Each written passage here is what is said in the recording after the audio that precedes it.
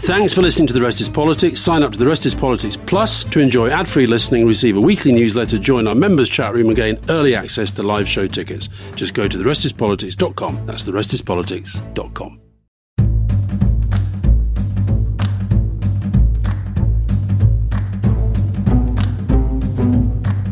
Hello, I'm Rory Stewart. And I'm Alistair Campbell. Welcome to our new podcast, The Rest is Politics. Look, Alistair, we had grand plans for what we want to talk about. We were going to, I think, talk about our different backgrounds, our different political interests. We were going to talk about mental health. I was going to talk about Afghanistan. But we just suddenly found ourselves, I think, facing this insane situation in Ukraine. Probably the biggest single thing since the Second World War in terms of European war. I know, and it's just incredibly depressing. I'm sure I'm not alone in finding it very, very, very, very hard to sleep at the moment. And I know we'll have lots of time, hopefully. Hopefully this is the first of many, and we'll cover all sorts of stuff on this podcast. But frankly, there is only one place to start. We're recording this on the morning, Tuesday the 1st of March. So how do we start talking about Ukraine? I think the first thing is just the scale of it. It's almost unimaginable that for the first time since the Second World War, we're seeing an invasion of this scale taking place in Europe. And it undoes so many of the assumptions that people had since 1989, since the end of the Cold War. I mean, I remember when I was chair of the Defense Committee and I was trying to argue for why we wanted to keep some troops in Europe and tanks in Europe and heavy bridging capacity. Essentially, people laughed at it and were saying, actually even quite recently, that the days of wars, land wars in Europe were over. I think part of the problem is that Putin has been planning this kind of thing and building up to this kind of thing for some time. And at the moment, when you think about where it goes, he either retreats in humiliation, and I think the chances of that are negligible, or he just keeps going and going and going and going. And I think part of Putin's modus operandi, particularly in the kind of the second half of his rule, I think it's been interesting to watch him develop. But he doesn't stop, and we saw that he's still in Syria. He exploits weakness wherever he sees it, and I think at the moment he's seen an awful lot of weakness and he's exploiting it. So it's very, very hard to work out where it goes. There is one big thing we can do which will make a huge difference. But I mean, I'd love to hear you talk a little bit about Putin. But quickly, I think the one big thing is oil and gas. I think that is so central to the Russian economy. And it's going to be very costly for Germany and Italy, 40% of their gas, more than 40% in Italy's case, to cut that off, and it'll have an impact on the European global economy. But it can totally be done. There are alternative sources. People can convert to oil. They can bring in liquid natural gas from Qatar, from the US. We need to do that immediately. That is the one thing that Putin assumes will not be done, and that's the one thing that will have a huge impact. But tell us, Alistair, you've actually met the guy, which I haven't. What is your sense of Putin as a man?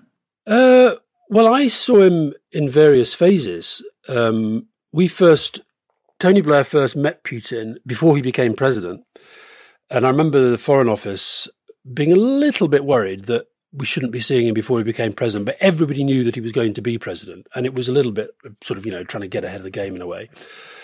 And it's funny, I was looking at some of the news footage that they were playing on the BBC the other night. He looks completely different today to how he did then. And it's not just age, because actually he is de-aged with all his Botox and his plastic surgery and all the rest of it. But he looked almost timid. Very slight, very small, quite quiet. And I think at that stage had decided that he was going to, if you like, look more favourably towards the West than historically maybe people like him have done. And I think then the next phase was where he started to perhaps understand how difficult reform was in Russia, but also I think he started to feel his power. And I can remember, I think it was 2003, and I left Downing Street in 2003. So that was probably the last time I saw him face to face. He was a completely different animal already. He phoned the Russians, got in touch with number 10. They invited Tony Blair out. It was literally like a day trip. And we thought this might be a bridge building exercise. And we got there and we landed and we got flown to some place in the middle of nowhere, which is his vast dacha with swimming pools and stallions and butlers and all the sort of stuff you associate with, newfound oligarchical wealth. And he proceeded to, humiliate's the wrong word because Tony doesn't sort of lend himself to humiliation, but just to abuse him and to shout he was really, really raging about the Americans in every single aspect of foreign policy. And basically, he didn't say Bush's poodle, but it wasn't far off. And was he doing this on camera or he was just doing this privately? No, what happened was we got there, had a meeting. Then there was a very short sort of press conference, and he really laid in. I'll never forget, Trevor Kavanagh of The Sun was there. And I'll never forget the look on Trevor Kavanagh's face. He I think they'd gone there thinking this was just a sort of, going to be a non-event day trip. And he suddenly realised, oops, there's quite a big story here. And then we went into dinner, and it was at the dinner that he really, really started to lay in. And I remember coming out, David Manning, who was our main foreign affairs advisor, and he said, I've never, ever, ever seen anything like that. And I said, that's sort of the death of diplomacy. He said, exactly. Anyway, so that's 2003. We're almost 2 decades on.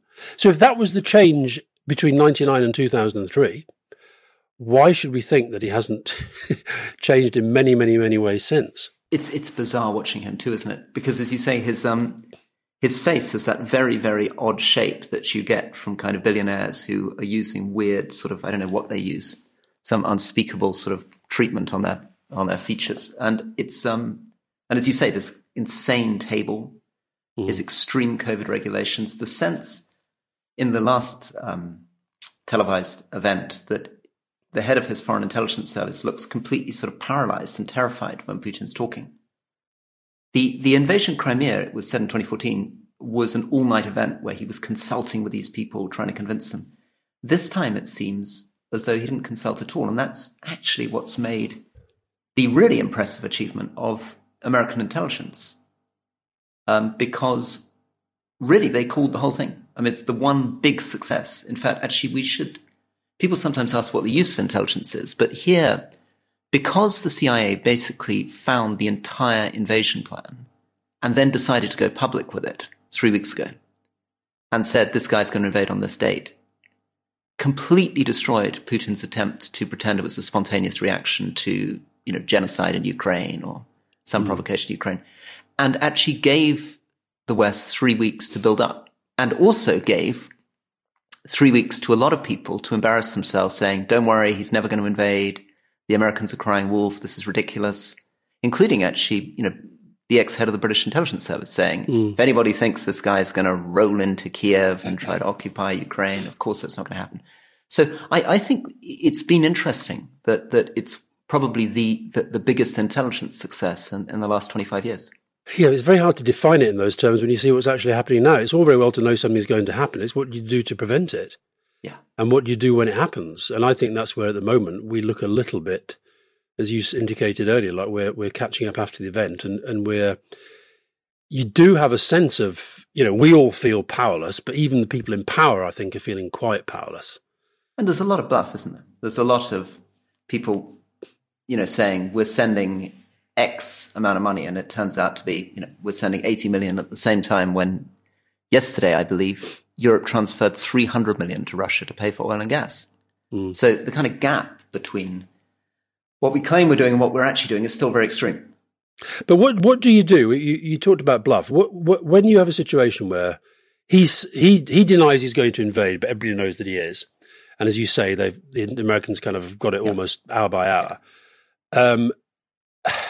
I did feel a little bit worried that the default position of most of the Western leaders as that was happening was essentially to say to their own public opinion, don't worry, we will not be fighting him in Ukraine. Now, I completely understand why, okay? But if you're sitting there as Putin and your entire strategy is founded upon strength, are you not seeing weakness that you think they can't come back from? He can come back from lies because that's what he does. He can say, I'm not doing something, he does it and he gives an excuse. They can't come back from that. Yeah. So I think one of the interesting things there is the dynamic that happens inside government, which is that these politicians will be sitting with their intelligence people and their generals who will be pointing out to them that they have very, very few military options. And this is partly because, Britain, it's extraordinary what's happened to the British military. right? When British military went into Iraq, it was able to deploy 2003. When he left Downing Street, it was able to deploy nearly 70,000 soldiers onto the ground. Today, the British military struggles to maintain 3,000 or 4,000 soldiers in the field. And the entire size of the British Army is now smaller than the amount that was deployed in the second Gulf War. And they will have pointed out that we don't have the tanks. We don't begin to match nearly 200,000 Russian troops. And they will also be falling back on all the hard-won lessons of the Cold War. And the central lesson of the Cold War was you do not go into a hot war with nuclear-armed Russia in Europe. But that, the point about it, when Putin comes out and says you'll face consequences like you've never felt before, and people think, oh, nuclear, and then he actually does the thing about, putting nuclear forces on, upping the alert, and then that nonsense, about blaming Liz Truss and all this sort of stuff that they were doing. But I guess what is keeping me awake at night, I think, is actually whether we think there is anything that can be done beyond what is being done, or are we actually, the minute you start to talk about no-fly zones and all the rest of it, are we literally saying, well, that's Third World War? Are we actually in the Third World War already? Which Fiona Hill, I've just been reading an interview with her, American Russian policy expert. She's basically saying we've been in the Third World War for some time because he has been waging it. She makes the point, people keep saying, would he use nukes, right? Well, she makes the point that he already has in terms of killing some of his dissidents. And what was it that was used to poison Litvinenko in the UK? Yeah. What is Novichok, if not a kind of a weapon that you could? So I think that her point is that we keep wanting to believe that he won't go further and he'll go as far as he can get away with. So then the big gamble that we've made, the big gamble the West has made since 1989 has been to take a peace dividend. So we've obviously put an enormous amount of money into building our economies, building our social services off the back of dropping military spending. So France probably saving, proportional terms, maybe spending £100 billion less a year than it would have been spending if it had kept up its old defence spending. And all of that in the UK and France, Germany has gone into building up our health systems, our education systems. And what we have concluded is that means that we have better, more resilient, more prosperous societies. And we need to make that count now. We need to show that it's not Putin that's the sleeping giant. We're the sleeping giant. And that when democracies wake up, we can use the fact that our cumulative economies, Europe, United States, are 20 times the size of Putin's economy. And we have to use that. And that's why I think we must immediately stop the oil and gas imports and not worry about the fact that it will have an economic impact on us, because the economic impact it will have on us is tiny compared to what it will do with Russia. But I don't think it makes sense, honestly, to imagine that we are prepared to get into no-fly zones, because a no-fly zone is effectively aerial combat with Russian planes in a non-NATO country. Yeah. No, but by the way, Roy, I don't think you can get away. I don't know if you're still a conservative, you still identify as a conservative, but all that stuff about, and we're spending more on health and social services, one of the reasons that our military has been cut to the bone was a decade of austerity. I think we just have to lay that on the record. And that was a political choice by the party that you so loyally served and campaigned for. That's absolutely right, Alistair. I'm with you on the austerity and the cuts, but we were spending probably 5-6% of our GDP on defence, and we now spend 2%. It's considered a stretch. Yeah. And that was something that under Mrs. Thatcher and under John Major and under Tony Blair and Gordon Brown, very conscious peace dividend. We don't need these big troops. We don't need to spend 5% of GDP on defense. So we've made that decision, and let's now vindicate it. Let's justify it by demonstrating why economic strength actually counts and matters. And that's what we're not doing yet. I watched Scholz's speech in the Bundestag. I don't know if I told you that I've become re-obsessed with the German language. During lockdown, I did a few Goethe Institute courses, and I just watch the German news a lot to help my German. And what was really interesting about Scholz's speech, I mean, he's not a firebrand orator by any manner of means, but there were 3 points in his speech. It was about 25 minutes, half an hour long. There were 3 points where he got a kind of spontaneous standing ovation, okay, from pretty much the whole of the parliament, I would say. One was at the end when he just said, we are fighting to defend our values. And, that was obvious. They got up for that. The other was a a bit where I think he looked genuinely surprised at the level of the applause that he got when he simply said we should salute the courage of those people in Russia who were protesting against Putin's war. He called it Putin's Krieg, Putin's war, relentlessly. He barely said the word Russia, but he praised the Russian people. But then the other bit was when he said, and he made this huge, for the Germans, this huge change where he said, we are now, he committed to at least 2% of GDP on defence. And virtually the whole parliament, there were a few kind of heckles, but virtually the whole parliament got up and applauded that. And I thought that is a change. An incredible change, because it will make Germany the military superpower of Europe. And they're talking about, he's talking about spending 100 billion almost immediately to upgrade their forces. That's, more than twice the UK defence budget. I mean, the German economy is much bigger than us. So if they start spending 2%, we're going to end up with a very, very significant German military. And it's, as you say, it's not just, change for Germany. It's a massive change for Schulz himself, for his political party. But it also casts Angela Merkel in a very interesting light. I mean, she's always been one of my real political heroes. I think she's extraordinary. And she always seemed to me to be, I think she did brilliantly in the early days of COVID. I thought she was very brave in the way that she dealt with Syrian refugees. I think she was a very thoughtful, steadying politician. But her legacy is now going to be badly damaged by the way that she miscalculated Putin. Well, the other former chancellor that was around in our time, of course, was Gerhard Schröder, who's so in league with Putin that that's bizarre. Can you talk me a little bit about that? Because that is something. If I'm going to push back at the austerity thing, I mind the Tory pushing back at you. One of the things that always seems a bit weird from outside is that, of course, people quite rightly have stereotypes of right-wing people going out making large sums of money with banks and things. But it's quite striking, and it's not just true of New Labour. In the case of Schröder, he was a proper left-wing politician from a working-class background, and the guy decided to make tens of millions effectively working for these big Putin-connected oil and gas companies in Russia. I mean, what's going on there? I honestly don't know. I always liked Schröder. I thought he was a very impressive guy. I thought actually he did, when we were doing that whole Neue Mitte thing, the third way, I think he was genuinely trying to push in on reform, and it felt very, very exciting what was going on there. But then I think once he lost power, I think there's no doubt he chose that route, and it's very, very depressing to watch. He actually gets a lot less grief politically in Germany than you might expect. I think people know about the relationship, but it's a very, very strange thing. He's not perceived as I think he would maybe particularly now. I mean, look at the way that some of the British politicians, look at the way that Farage is rightly, in my view, getting it in the neck at the moment for some of the things he said in the past about Putin.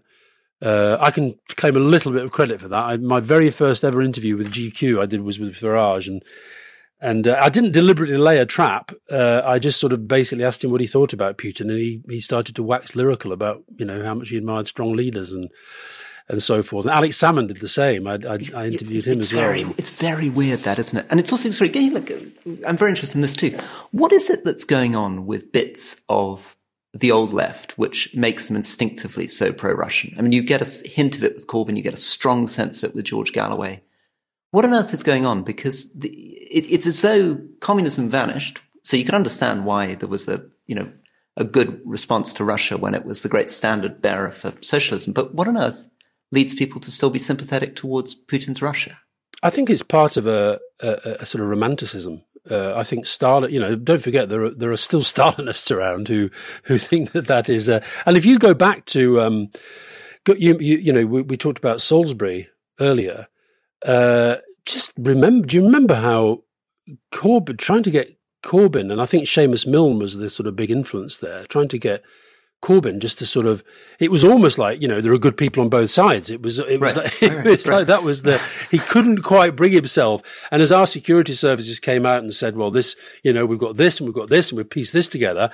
And then it's, they're straight into whataboutery, what about Iraq and what about this? And I don't know is the short answer, but I think it's, I guess with somebody like Galloway, I'll never forget Galloway, of course, with Saddam. He was I salute your courage, your strength, your indefatigability. They like the powerful people who are against us. Right. I guess it's as simple as that. I don't know. And anti-American too. They like the anti-American bit. Yeah, the American is the big bad guy, and we're too close to the Americans. That's the view. And there's something though about Putin. I was going to say this is very much a male thing, but then I was watching a demonstration in Paris on the news, and it was the Gilets jaunes, and there was a young, very French, very attractive young woman who was talking, and needless to say, this was on RT, Russia Today, and the interviewer said, "So, but what do you want from Macron? What do you want in these protests?" And she said, "We want him to be like Putin, looking after his people, like Putin looks after the Russian people."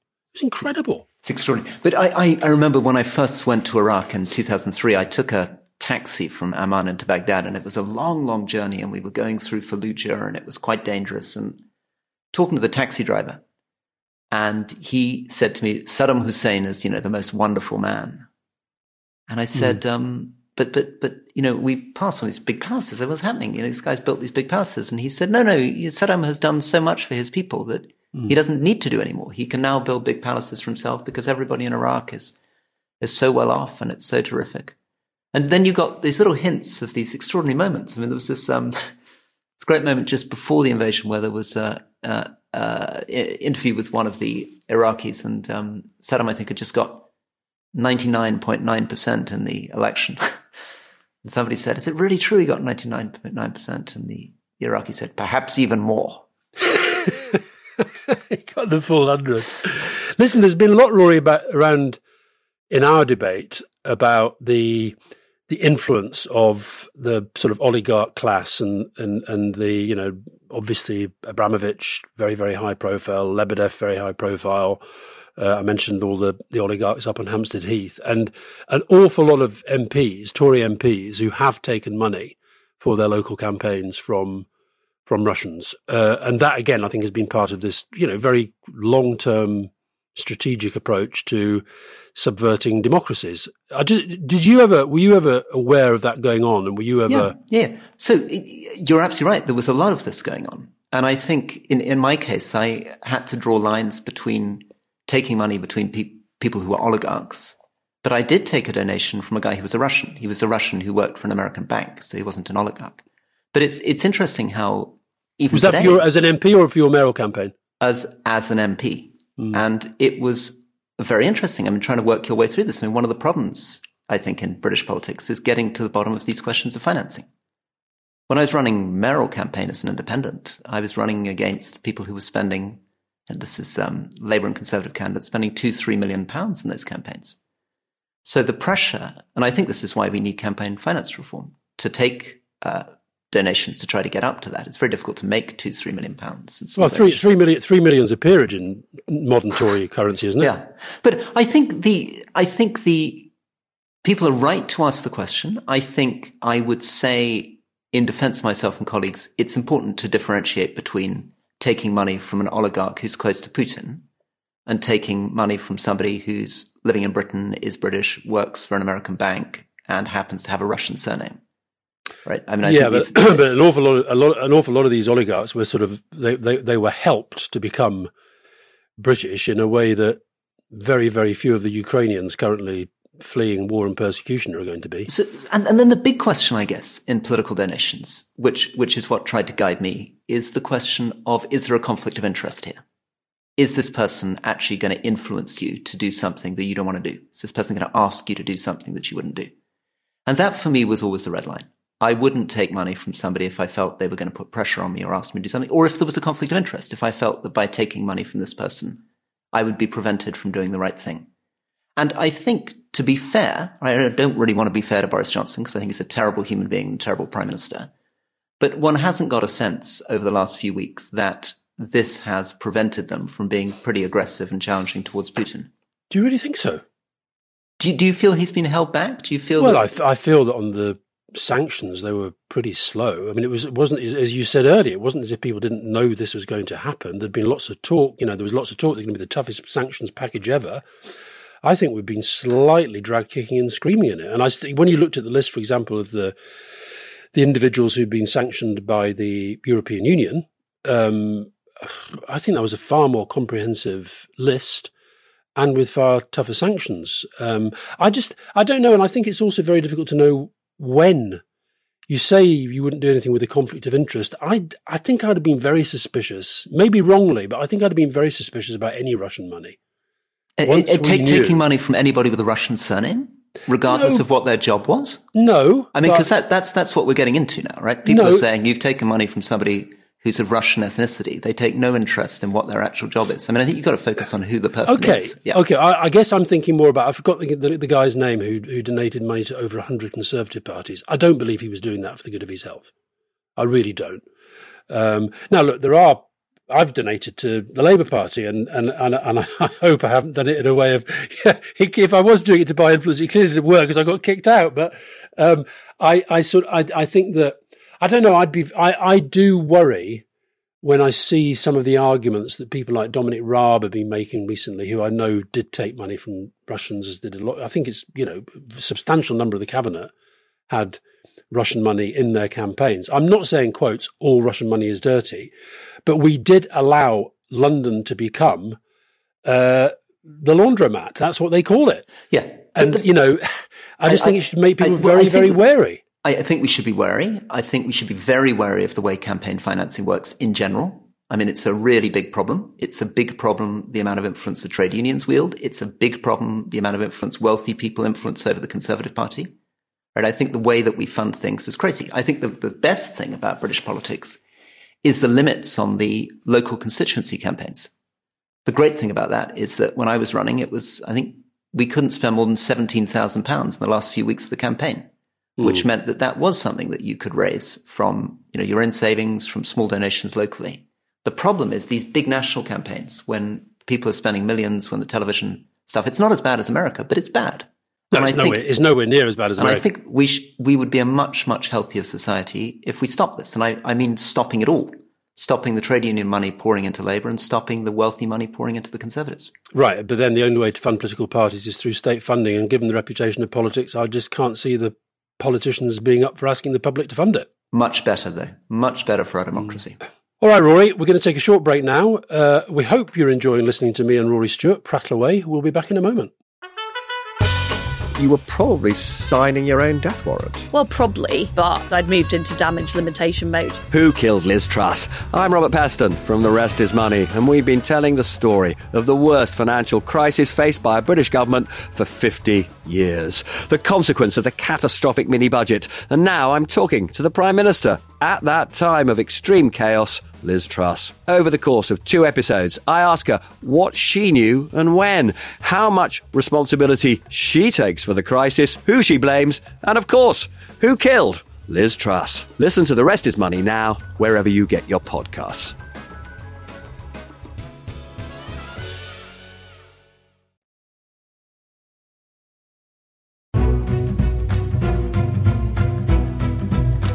Welcome back. You're listening to The Rest is Politics with Alistair Campbell and Rory Stewart. Each week, Rory and I are going to explore current affairs both at home and abroad. We're also going to reach back in time to recall the events we experienced firsthand when at the very heart of British politics.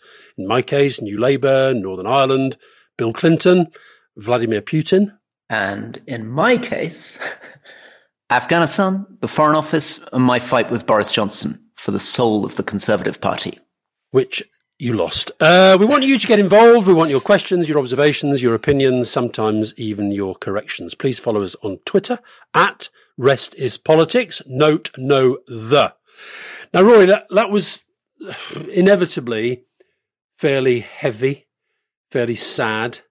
So why don't we try and kick off part 2 by trying to think of something that cheered us up a bit or inspired us?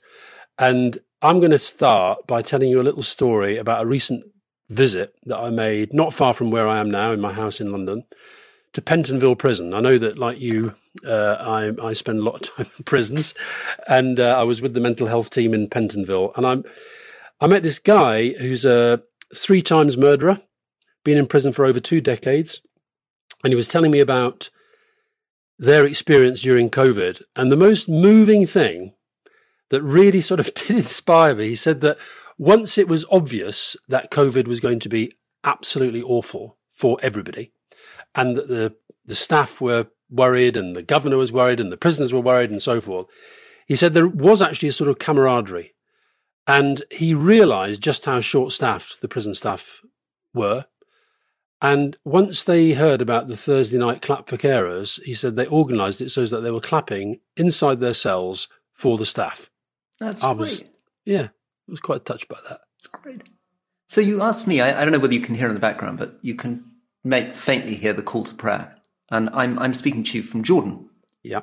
I live in a house literally underneath a mosque. So I get woken up at 4 a.m. And I guess what's making me happy is I've got my 7-year-old, my 4-year-old, my wife here with us. We're working on a project which is working with Jordanians and Syrian refugees, mostly up in northern Jordan. But the real thing that's been making me happy is getting a chance to take my boys out walking. And we walk down and up these steep hills through the bazaar. And yesterday I took both of them to a knife maker. And for £10, you can commission a really beautiful knife. And Sasha, who's 7, sat there.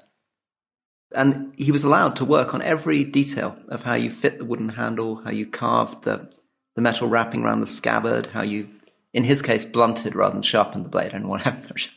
A sharp blade he could poke his brother with. Rory, if you were spotted doing that in your former constituency of Penrith, I think you'd be in a bit of trouble, not least with Priti Patel. I probably would. That's right. Well, the other thing, it's such an amazing, obviously, it's a real privilege to be somewhere like this. But I was really struck. Yesterday, we went in to buy a pair of sneakers for the 4-year-old. And immediately, obviously, what happened is that the guy in the shoe shop had a big plate of chicken liver and bread out on the counter, and he wouldn't let us look at the shoes until the 4-year-old, the 7-year-old, me had all stuck our hands into the chicken liver and got going before the shoes came out. I think it's really good for them. I think it's strange for children to grow up only in the Western world, and I think it's great to be out and about. Oh, I can hear the call to prayer now. It's a beautiful sound. It's very beautiful. He's got a very beautiful voice, and actually everything is around the city. Everybody starts at slightly different times, depending, I think, on when they see the sun cross the horizon from their minarets. So you'll now hear 2 or 3 different calls to prayer, both all starting at different times around this part of the city. I've got some extraordinary memories of Jordan, good and bad. I'll give you, good is the wrong way to describe it, but one of the most extraordinary events I ever attended with TB was King Hussein's funeral.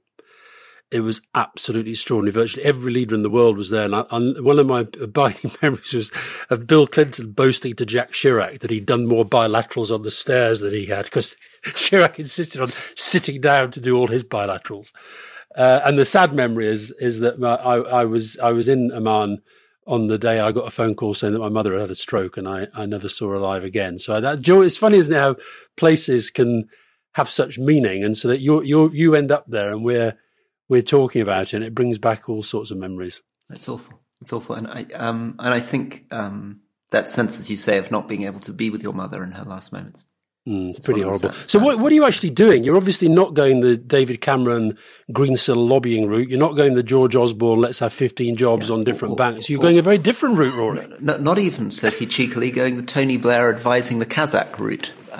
No, I'm working with a non-profit, with a charity, which is working with Palestinians and Syrian refugees, and particularly with craftspeople. So one of the things that happened with the Syrian war is that these incredible craftspeople who have been operating in places like Damascus and Aleppo suddenly lost everything, ended up in refugee camps, literally in tents or in the back rooms of people's houses.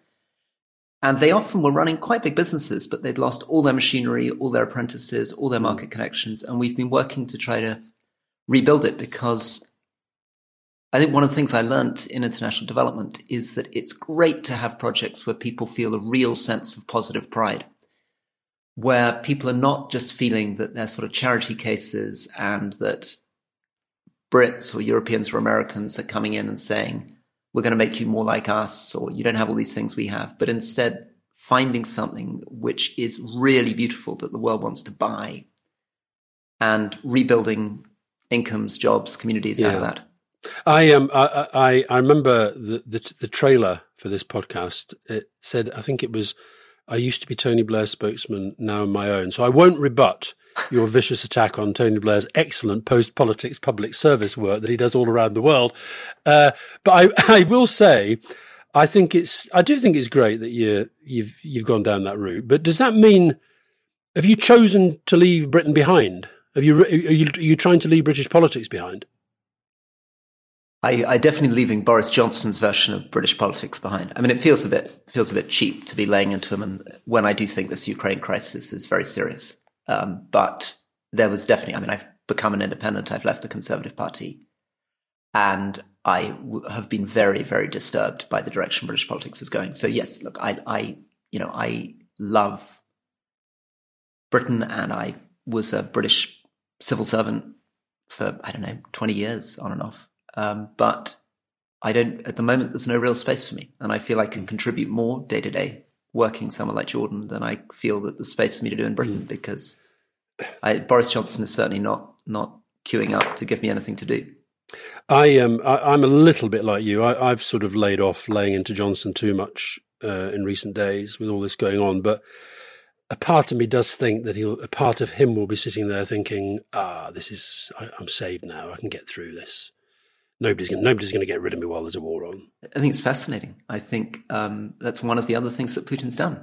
I think Boris Johnson was in real trouble. I think the May elections would have finished him off. And it seemed to be inevitable to be gone. And my goodness, he is a guy with more lives than a cat. It's extraordinary. He could still be gone. I still agree with you. I think it's terrible that we have him as Prime Minister. I'll say the other thing that really has been getting my goat in recent days, if we just think about the British response on this, is that, look, you were Secretary of State for Department of International Development. And I do think people can criticise Tony Blair all they want, but I do think that under his and Gordon Brown's leadership, Britain became a real, I hate to use the phrase aid superpower, but you know what I mean. And when you see us now scrabbling in the way that we are about whether Ukrainians can come and what the rules are, and that immigration minister talking about, can they pick fruit and all this, it's horrible. And I just wonder what you feel in terms of thinking, well, there you ran that big department that in this situation would have had an incredible influence over what plays out, and it no longer exists. It's very, very sad. I mean, it's incredibly sad. I don't think maybe people from the outside understood what DFID achieved and how much respect it had around the world. It was absolutely not just one of the largest development agencies in the world, but it was seen as one of the smartest, most thoughtful. Now, it wasn't perfect. There were many, many projects that I went to see that disappointed me. But the quality of thinking and challenge that came out of DFID was extraordinary. Mm. And they won't have power within this new FCDO.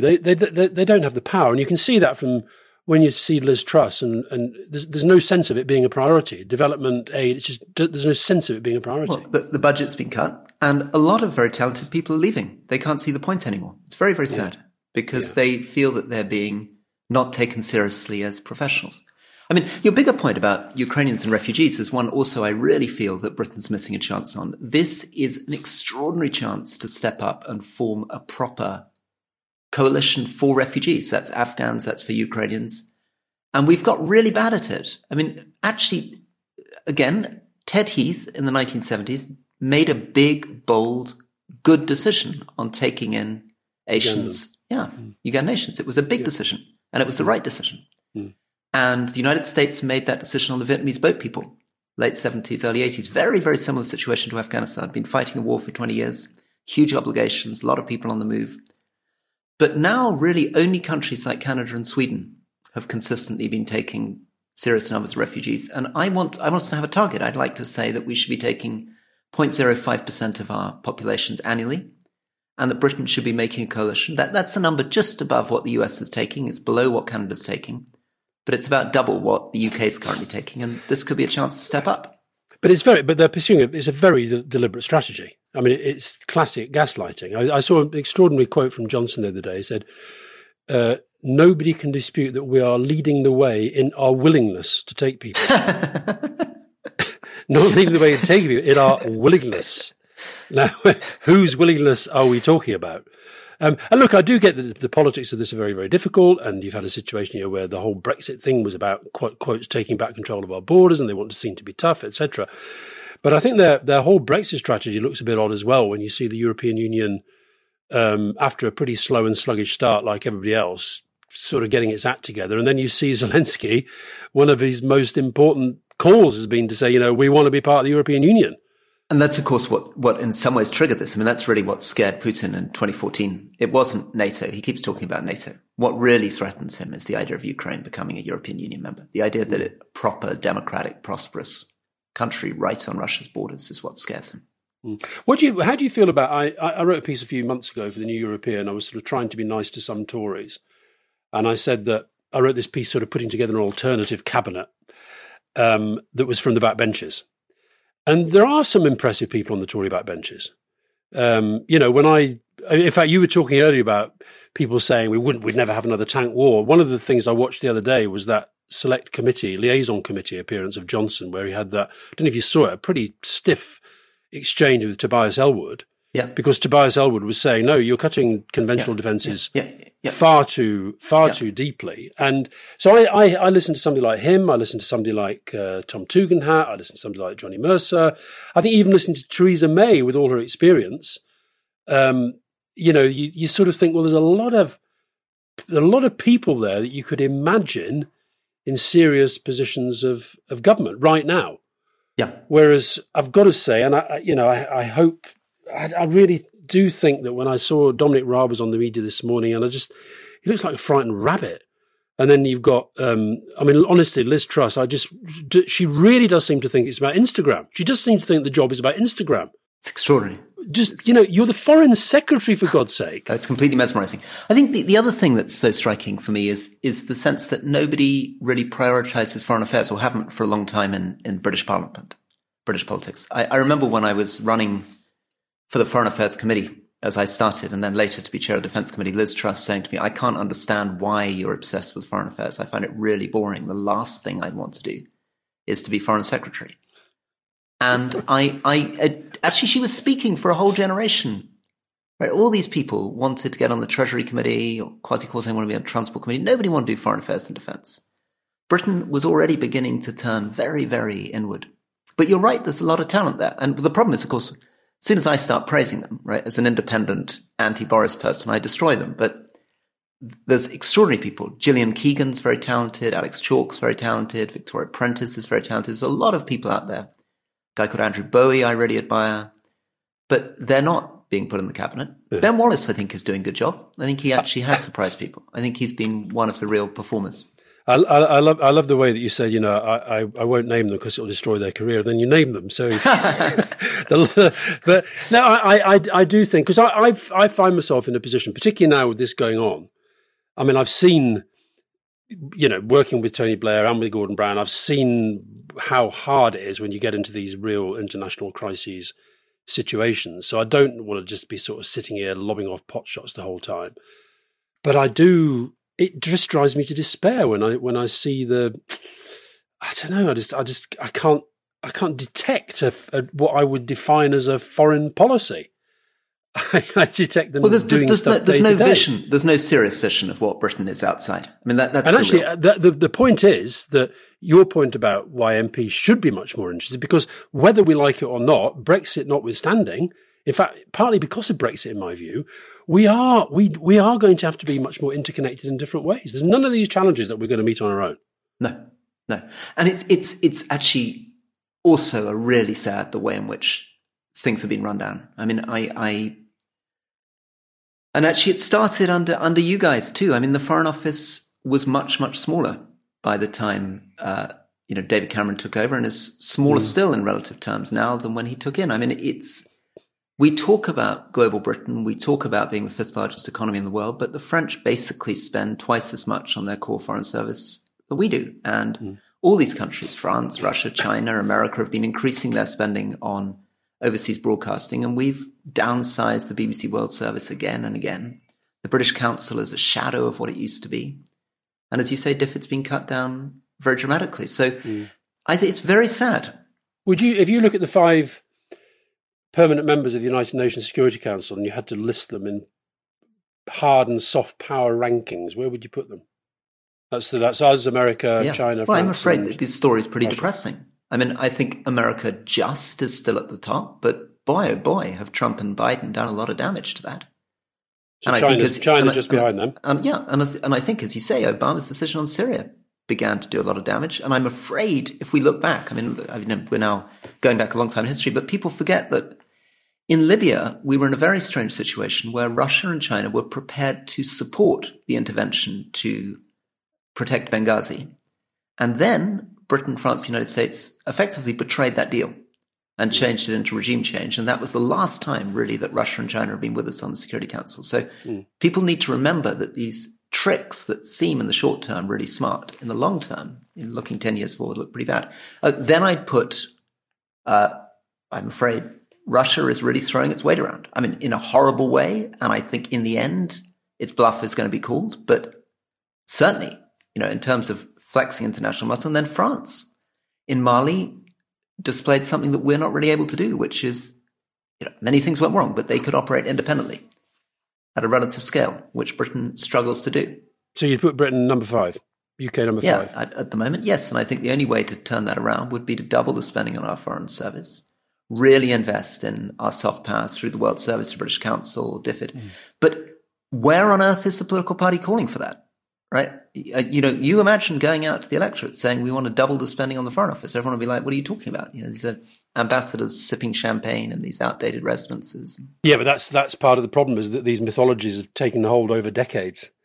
And and meanwhile, those that have been using their soft power assets against us, like the Russians most notably, we haven't really taken it seriously.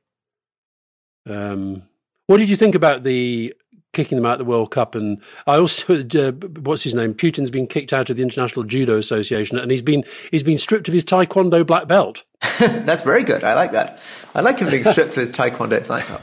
Yeah. What did you think? I mean, so I put out a tweet last week suggesting that Chelsea fans might think seriously if they won the cup final about cheering for Chelsea, and obviously got an enormous amount of abuse from Chelsea fans. What was your take on that? Do you think it's what about you mean they shouldn't have supported their own team? They should say, well, I wonder whether they shouldn't have a lot of Ukrainian flags and maybe make a bit of a statement at least against Abramovich. They did a little bit of that. The Liverpool game, there was a little bit of pro-Ukraine thing going on at the start. But I'm afraid I do think it's one of those areas where we've just allowed this to happen, and it's become so normalised.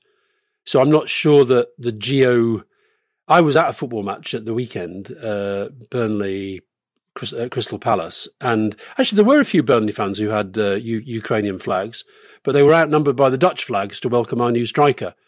So I think, but I think that's why in the end people say they want to keep sport out of politics. But the fact is, Putin has used sport relentlessly as a political weapon, both in terms of his personal image, the whole sort of, bare-chested horseback, the fishing, the judo, this annual ice hockey game that he does with the top players where he always wins, always scores the winning. Do they call it a goal? I know they hit a puck, but and then, of course, the games, getting the World Cup, getting Sochi. I think the fact that, for example, he went to the Beijing Winter Olympics and you had that show of solidarity with President Xi around a sporting event. And a lot of those people that you were saying, who said, oh, you'll never do this whole thing and never go the whole way, they were also saying, I think rightly, he's not going to do it while Xi's got his Winter Olympics on. Yeah. He'll wait till the end of the Olympics, yeah. So they have used sport. And I think it's, FIFA have finally, comes kicking and screaming. They tried that sort of halfway house, so they'll have to play on neutral grounds.